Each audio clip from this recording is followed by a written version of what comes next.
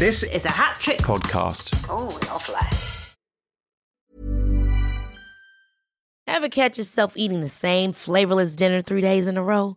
Dreaming of something better? Well, HelloFresh is your guilt-free dream come true, baby. It's me, Keke Palmer.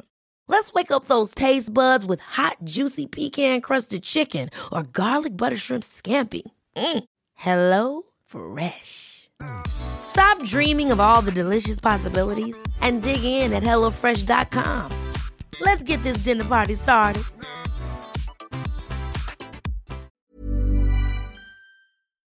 Do you remember your sex education? Was it helpful to you? Was it filled with scientific information rather than real, practical advice?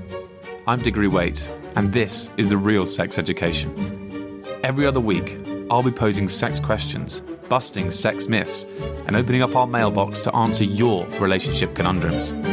But in order to do this, I need an expert. A sexpert, if you will. But the only sex and relationship therapist I know is my mum. Hello, Mum. Hello, Diggs. Hello and welcome to The Real Sex Education. I'm Diggory Waite and I'm joined, as always, by accredited sex and relationship therapist Kate Campbell. Hello, Mum. Hello, Diggs. Mum, we launched the series last week with a fantastic episode all about boobs with the wonderful Jackie Adedeji, and with the new series also comes a new structure to how we're going to be doing things. We're going to interview a guest like Jackie one week, then do a deep dive on a particular topic the next before answering your questions. Your questions later in this episode are about pre-cum and anal, so stick around for that. But before that, Mum, I wanted to talk to you about something that I feel like I hear people talk about a lot. And even my friends mention it and stuff. And they'll say things like, oh, we just weren't very sexually compatible. And our sexual compatibility is really on, or it's really off. So, Mum, sexual compatibility, what is it?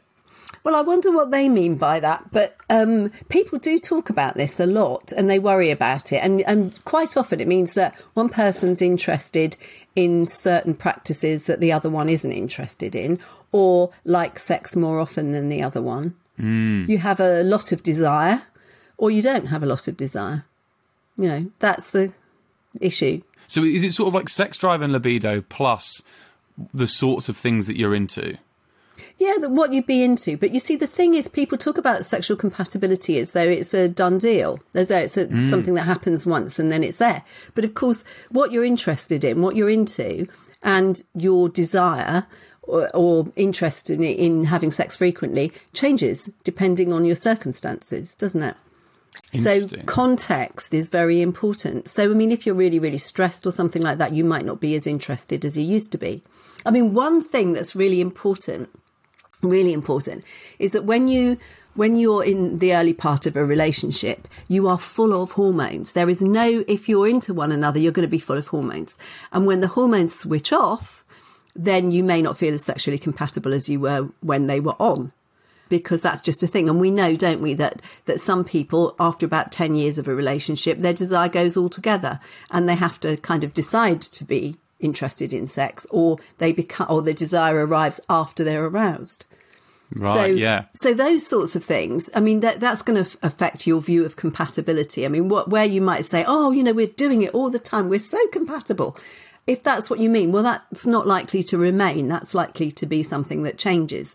So compatibility is a really interesting idea. It's as if there is you could put together that person and look, they fit like a jigsaw. Well, it doesn't really work like that. Yeah, so you'd suggest, or the stats suggest, that like that's not lasting, because the honeymoon period and the hormones will eventually die down, but also different contexts will arise and stuff like that. Like having just had a baby, or being very busy at work, or having read about or heard about, a sexual practice that you're interested in, or thinking, gosh, I haven't done that for ages, I really want to, or suddenly questioning your sexuality and being interested in a different gender or a different kind of sex or something like that. Any of those things can happen to anybody at any time. You can't know it's going to happen. And it will mess with your compatibility. Could do, if couldn't it? that happens. Do you think that... Do sex therapists ever talk about this? Or would you, as a sex therapist, go, you guys don't seem very sexually compatible to me? Is that absolutely not. No. Yeah. So is it real then? Well, it depends. Again, it depends what you mean. If it means we're into the same kind of things. We like sex about the same amount. We have round about the same level of desire. I suppose that's what people will probably mean by that. But again, that can change depending on circumstances. I mean, you've only got to put on a couple of pounds, for instance, and you may not want to be taking your clothes off. You may be shy in front of your partner. So something like that could make a really big difference. Or when you've moved in together and you're not doing all the getting ready for a date and your partner comes up and gives you a hug, you may think, oh no, I haven't had a shower, and that might appear to be a lack of compatibility all of a sudden. But it isn't, is it? It's just you want to have a shower. Yeah, it's just the context. But then compatibility might change because of the things that you said in terms of like, you might just, for whatever reason, start going off a certain sexual act that you guys used to do together, whatever. Do you think then it's grounds that so if it can change, do you think it's grounds for either starting or ending a relationship? If you think that you're no longer sexually compatible or whatever? I mean, there's much more to relationships than sexual compatibility. So an awful lot of people would say, well, it's very important to me, but it's not a deal breaker. And then there might be other people who would say, well, it is to me because it's about my identity. My sexual identity is so important to me that if I'm not having the kind of sex I want to be having, I don't feel like me. And so I can't be me in this relationship, if you see what I mean. So somebody could say that. But on the whole, people find ways around it. And either, sometimes people have another partner. That's how they get into polyamory. Or sometimes people say, okay, well, we're done sexually, but we'll have another partner somewhere else. Or, I really, really want to do that or do this more often, but I love you and you don't want to, so I'll put up with it. Anything could happen. Yeah, exactly. And I think some people think that sacrifice is the end of the world, but it doesn't have to be. You can be very comfortable with making that. And I think long-term relationships are all about compromise, really, after a while. And it changes, it comes and goes. So you might have one partner that's not very interested in sex for a few years, and then they might become more interested in sex. And then after a while, the other partner might be very stressed or ill or something and not be very interested for a few years. Or they might both simultaneously discover a whole new way of being sexual together. That this quite often happens. It's very common when the kids leave home or when people retire. So I think the most sexually adventurous people at the moment are over 50. Really? That's very And that seems to be borne out by some of the research as well. And, there was some research a couple of years ago that said for women, one of their best sexual peak was after they were 80. What? Yeah, really? So stay fit and make it to 80, yeah. Wow. Jeez, that's incredible. Yeah, I'm not sure how... I was going to say. Yeah. But it's one particular piece of research that suggests that. Very interesting, very interesting. So then basically, can you improve your sexual compatibility? Let's say a couple have said to themselves, I don't think we're very sexually compatible here. Could that improve? Could they work to improve it? Or is that really possible? Well, I guess some of it is working out what's getting in the way. So you can do that. And a lot of people will come to sex therapy saying, can you fix me? I don't have libido, or it's gone away, or I don't like what my partner wants to do. Can you make me fixed? Can you fix me? Yeah. And actually, that's not about fixing that person. That's about negotiating and working out what would make things easier for both of them and what would make their sexual experiences better for both of them, less stressful, more comfortable, more desirable. And that's very, very doable. That's what sex therapists do. That's our job. And so even the specific sexual acts, you think potentially there's ways that we can negotiate that you might eventually be into it, or well, you've got to be, again, it's all consent based, isn't it? So you've got to be really, really careful about this. I mean, there are some sex therapists who'll say, well, it's a deal breaker. If you want to do something and your partner doesn't want to do it, then you've got to fulfill yourself. So you've got to go off and do it.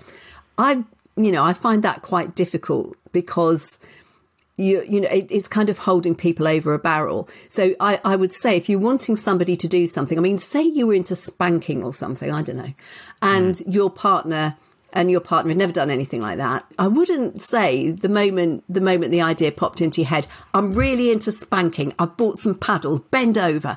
That would not be, that would probably frighten them. But you might gently start stroking their bottom or something and say, I'm imagining spanking you. And they might say, do it. I wouldn't like that very much. I wouldn't like that. Oh, yeah, sorry, don't do yeah. that. We won't. No, we don't like that. Or they might say, yeah, do it. Or they might say, what do you mean? Tell me more. In a sort of dirty talk situation. You don't know. But I wouldn't immediately jump in there with, well, I've got all the equipment, love. Yeah. Wouldn't do just that. move out the way. There's a drawer there filled with all sorts of things. Yeah. Okay, well then what about romantic compatibility? Is that similar, do you reckon? No. Is that a thing even? Yeah. Now, and is that something that sex therapists or therapists would talk about? Yeah. Interesting. So what's that then? So you're drawn to somebody because you see in them, unconsciously see in them, something that they hold out as a promise. So if, for instance, you had a really annoying mother who always drove you mad and was too intrusive. Can't imagine that. Definitely can't imagine that. And I know, it's hard to... Anyway, say you did, or an overbearing father or something like that. You might find a partner and full of all the hormones and everything, you might say, oh, so unlike my experience of men, my overbearing brother and father, or my intrusive mother, so unlike that. And then you get to know them, the hormones wear off and you find, my God, they're worse than dad, or whatever. Yeah. But what they do is they bring that, if you feel that your first go at having a relationship with your carers wasn't perfect, and none of us probably would think it was perfect, then this is our second chance at getting it right. So if, for instance, I don't know, say your dad was always out at work all day and you didn't feel very close to him, then you find another partner that's similar and you repeat the experience. And this time you try and get it right. And lots of people do. They do it again. And it's a very developmental relationship. And sometimes it's so good that they don't need each other anymore. But and that's why this relationship feels like it's a romantic fit, because you're really drawn to that person unconsciously. That definitely is a thing. There's no doubt about it. But some relationships are kind of anti-developmental. You can't fix it. You're very angry with the other person for not meeting your needs. And so the fight just goes on and on and on and on and on for years and years and years. And those couples don't tend to separate. They tend to stay together and continue the fight because they have to, because they want to win. And so those can go on for years and years. And even after they separate, they still keep going with the fight. So they remain very, very close. Interesting. But constantly in that uneasy struggle. Not an easy struggle, all-out war, usually. Wow. And so I'm guessing as a sex therapist and just counsellor and relationship therapist, you see that all the time. That's usually the state you see them in. That's really interesting. Not always, but yeah. Of course, yeah. I mean, one thing about romance as well is that some people have an idea in their heads of what they want their partner to do, what romantic gestures they want their partner to make, but they don't tell their partner that. They think their partner should know. And in that case, it's really, really difficult. If you buy somebody a big bunch of roses when they wanted a bottle of champagne, they'll be really angry and you won't know why. And that's quite a common dynamic as well. Yeah. I mean, the flip side of that is sometimes people can tell you what they want all the time, which is great, but then you suddenly feel under pressure that you need to do all these things. And it suddenly becomes a thing where they're just really they're like, I want this, I want that, I want that. Stage managing. And then it becomes this whole thing where it's just like the whole relationship is for them. And they're calling all the shots and you're just trying to please them. Yes. And the trouble is that you get that where people are trying to change people, they're trying to make people the ideal person that they think they want. And they're paying no attention to the reality. They're just in this fantasy world. And the value of the relationship or the quality of the relationship is irrelevant because it's just about getting these needs met. And the needs are never, ever met because as far as whack-a-mole, as fast as you push one down, up bobs another one. And they're never satisfied. All right, I've got one question one more question for you on this whole thing. What star signs are sexually compatible? Because I've been looking, so I was looking this up before about sexual compatibility to see what's up. And one of the main things that people talk about is when you type in like sexual compatibility online, half the questions are sexual compatibility star sign test, what star signs are sexually compatible. So do you ever deal with any of this in the sex therapy room? Are people ever asking these sorts of questions? No. Yeah. But I've just typed it in now and it's come up with what is your best sex position based on your zodiac sign? Right. Diggory. And I'm yes, and you know I'm a Gemini. What is doggy style. Diggy style. Doggy style. Very good. Yeah, very good. doggy so style. That's good. So basically, as a Gemini, I need to try out lots of doggy style and try and find someone else who likes that as well. It says you can expect lots of dirty talk from these chatty and witty Geminis. Oh, okay. Yeah. Chatty and witty Geminis. Yeah, Oh, I like and that. it That says sounds fun. doggy style allows them to exert some of the frenetic energy that's usually channeled into their daily lives. Frenetic energy. I haven't heard that since school. But, you know, So, come on then, Mr. what are you? Lie around on the soap.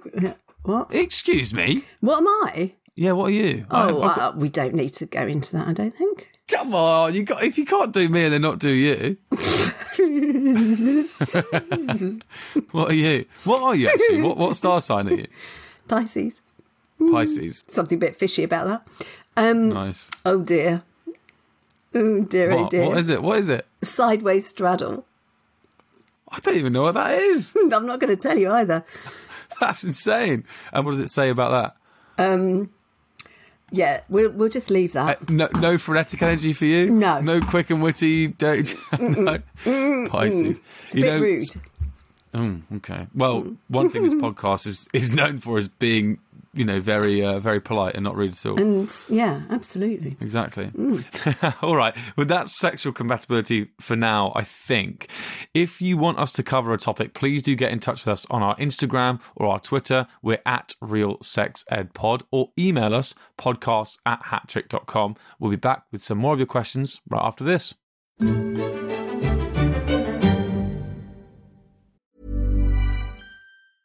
Cool fact, a crocodile can't stick out its tongue. Also, you can get health insurance for a month or just under a year in some states. United Healthcare short-term insurance plans, underwritten by Golden Rule Insurance Company, offer flexible, budget-friendly coverage for you. Learn more at uh1.com. There's never been a faster or easier way to start your weight loss journey than with PlushCare. PlushCare accepts most insurance plans and gives you online access to board-certified physicians who can prescribe FDA-approved weight loss medications like Wegovy and Zepbound for those who qualify. Take charge of your health and speak with a board-certified physician about a weight loss plan that's right for you. Get started today at plushcare.com/weight-loss. That's plushcare.com/weight-loss. plushcare.com/weight-loss. It's the mailbag. Send Kate your queries to podcasts@hatch.com. It's the mailbag. Send Kate your queries. Podcasts@hatch with 2 T's. Hello there. I have a query for Kate. I would like to know when the Real Sex Education mailbag starts. The Real Sex Education mailbag starts right now. Thank you. Okay, Mum, we're back, and it's time to answer some of your questions that you sent to us on Twitter and Instagram. We're at RealSexEdPod, or via our email, it's podcasts@hattrick.com. And our first question goes a little something like this. My partner and I have been dating a couple of months, and I'm really happy with him. We've had a lot of sex, but recently he's told me that I'm not a real gay because I don't have anal sex. I've tried anal sex before, and I don't like it. But what if I don't do it? He won't want to date me. What should I do? Well, do you want to date somebody who coerces you into doing something that you don't want to do? I'd say, really. Yeah. Because this could apply to anything, couldn't it? I mean, people have preferences, and you may well meet a partner who doesn't like something that you like. That's very likely to happen, isn't it? And it's ridiculous to say someone's not a real gay. That's absolutely crazy. So lots of lesbian women enjoy penetrative sex, and lots of gay men don't. And it's and there are just silly stereotypes about what people like. Yeah. quite right. If you're a lesbian and you enjoy penetrative sex, that doesn't make you not a lesbian. No, of course it doesn't. It kind of reminds me of our pegging episode, which, to be honest, I feel like I say that every time we talk. You're a bit obsessed with that.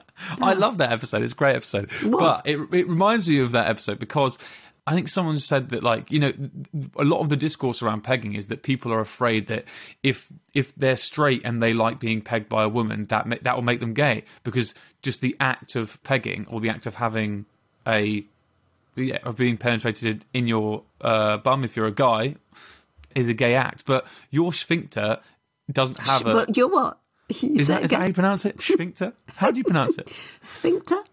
Oh, right. Why did I add that? Yeah, exactly. That's like when you go out for dinner with your parents and then they just pronounce everything really properly to the waiter. They're like, Barcelona, yes, we'd love some tapas. When has that ever happened? That happens. Well, listen, trust me, it happens. Okay. Mm-hmm. Anyway, your sphincter doesn't have a sexual orientation itself. No.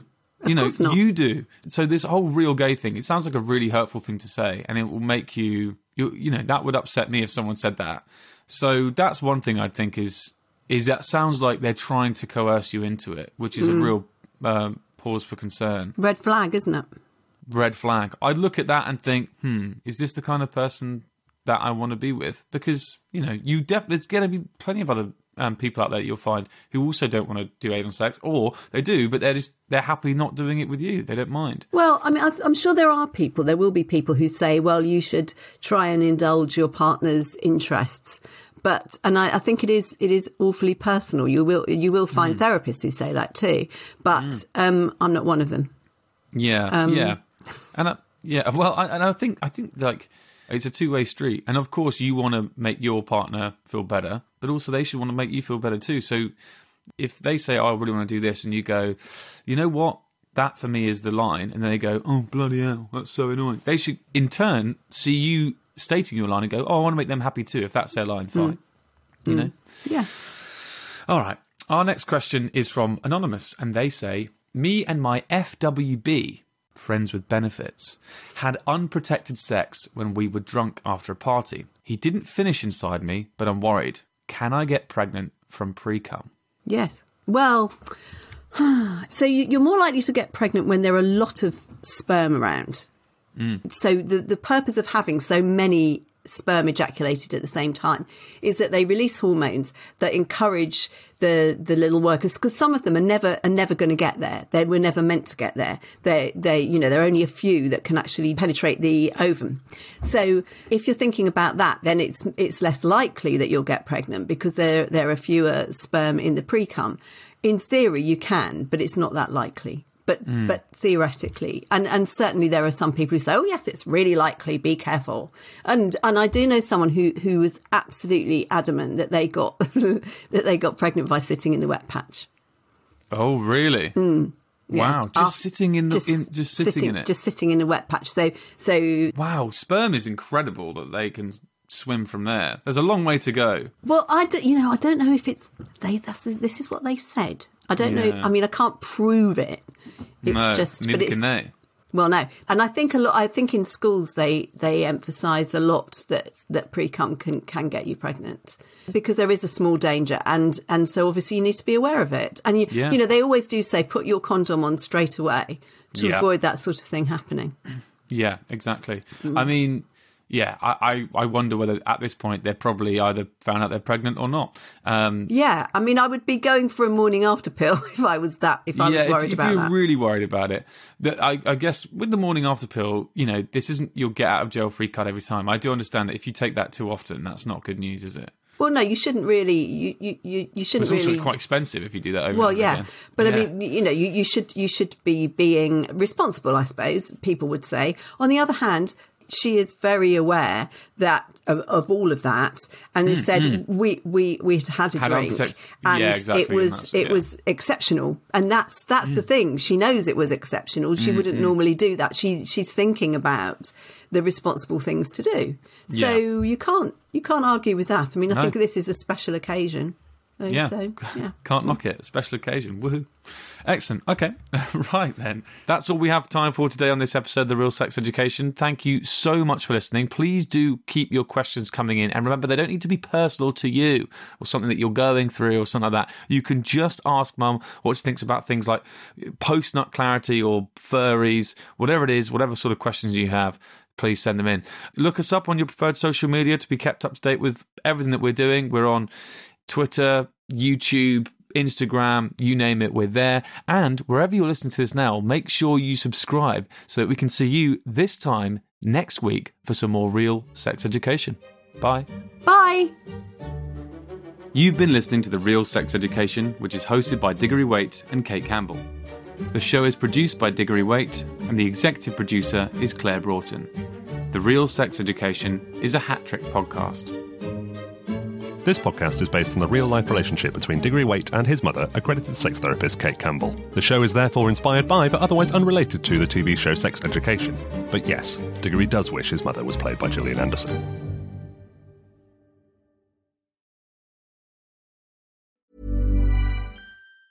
Hi, I'm Daniel, founder of Pretty Litter. Did you know cats tend to hide symptoms of sickness and pain? I learned this the hard way after losing my cat, Gingy. So I created Pretty Litter, a health monitoring litter that helps detect early signs of illness by changing colors, saving you money and potentially your cat's life. Pretty Litter is veterinarian developed, and it's the easiest way to keep tabs on your fur baby's health right at home. Go to prettylitter.com and use code ACAST for 20% off your first order and a free cat toy. Terms and conditions apply. See site for details.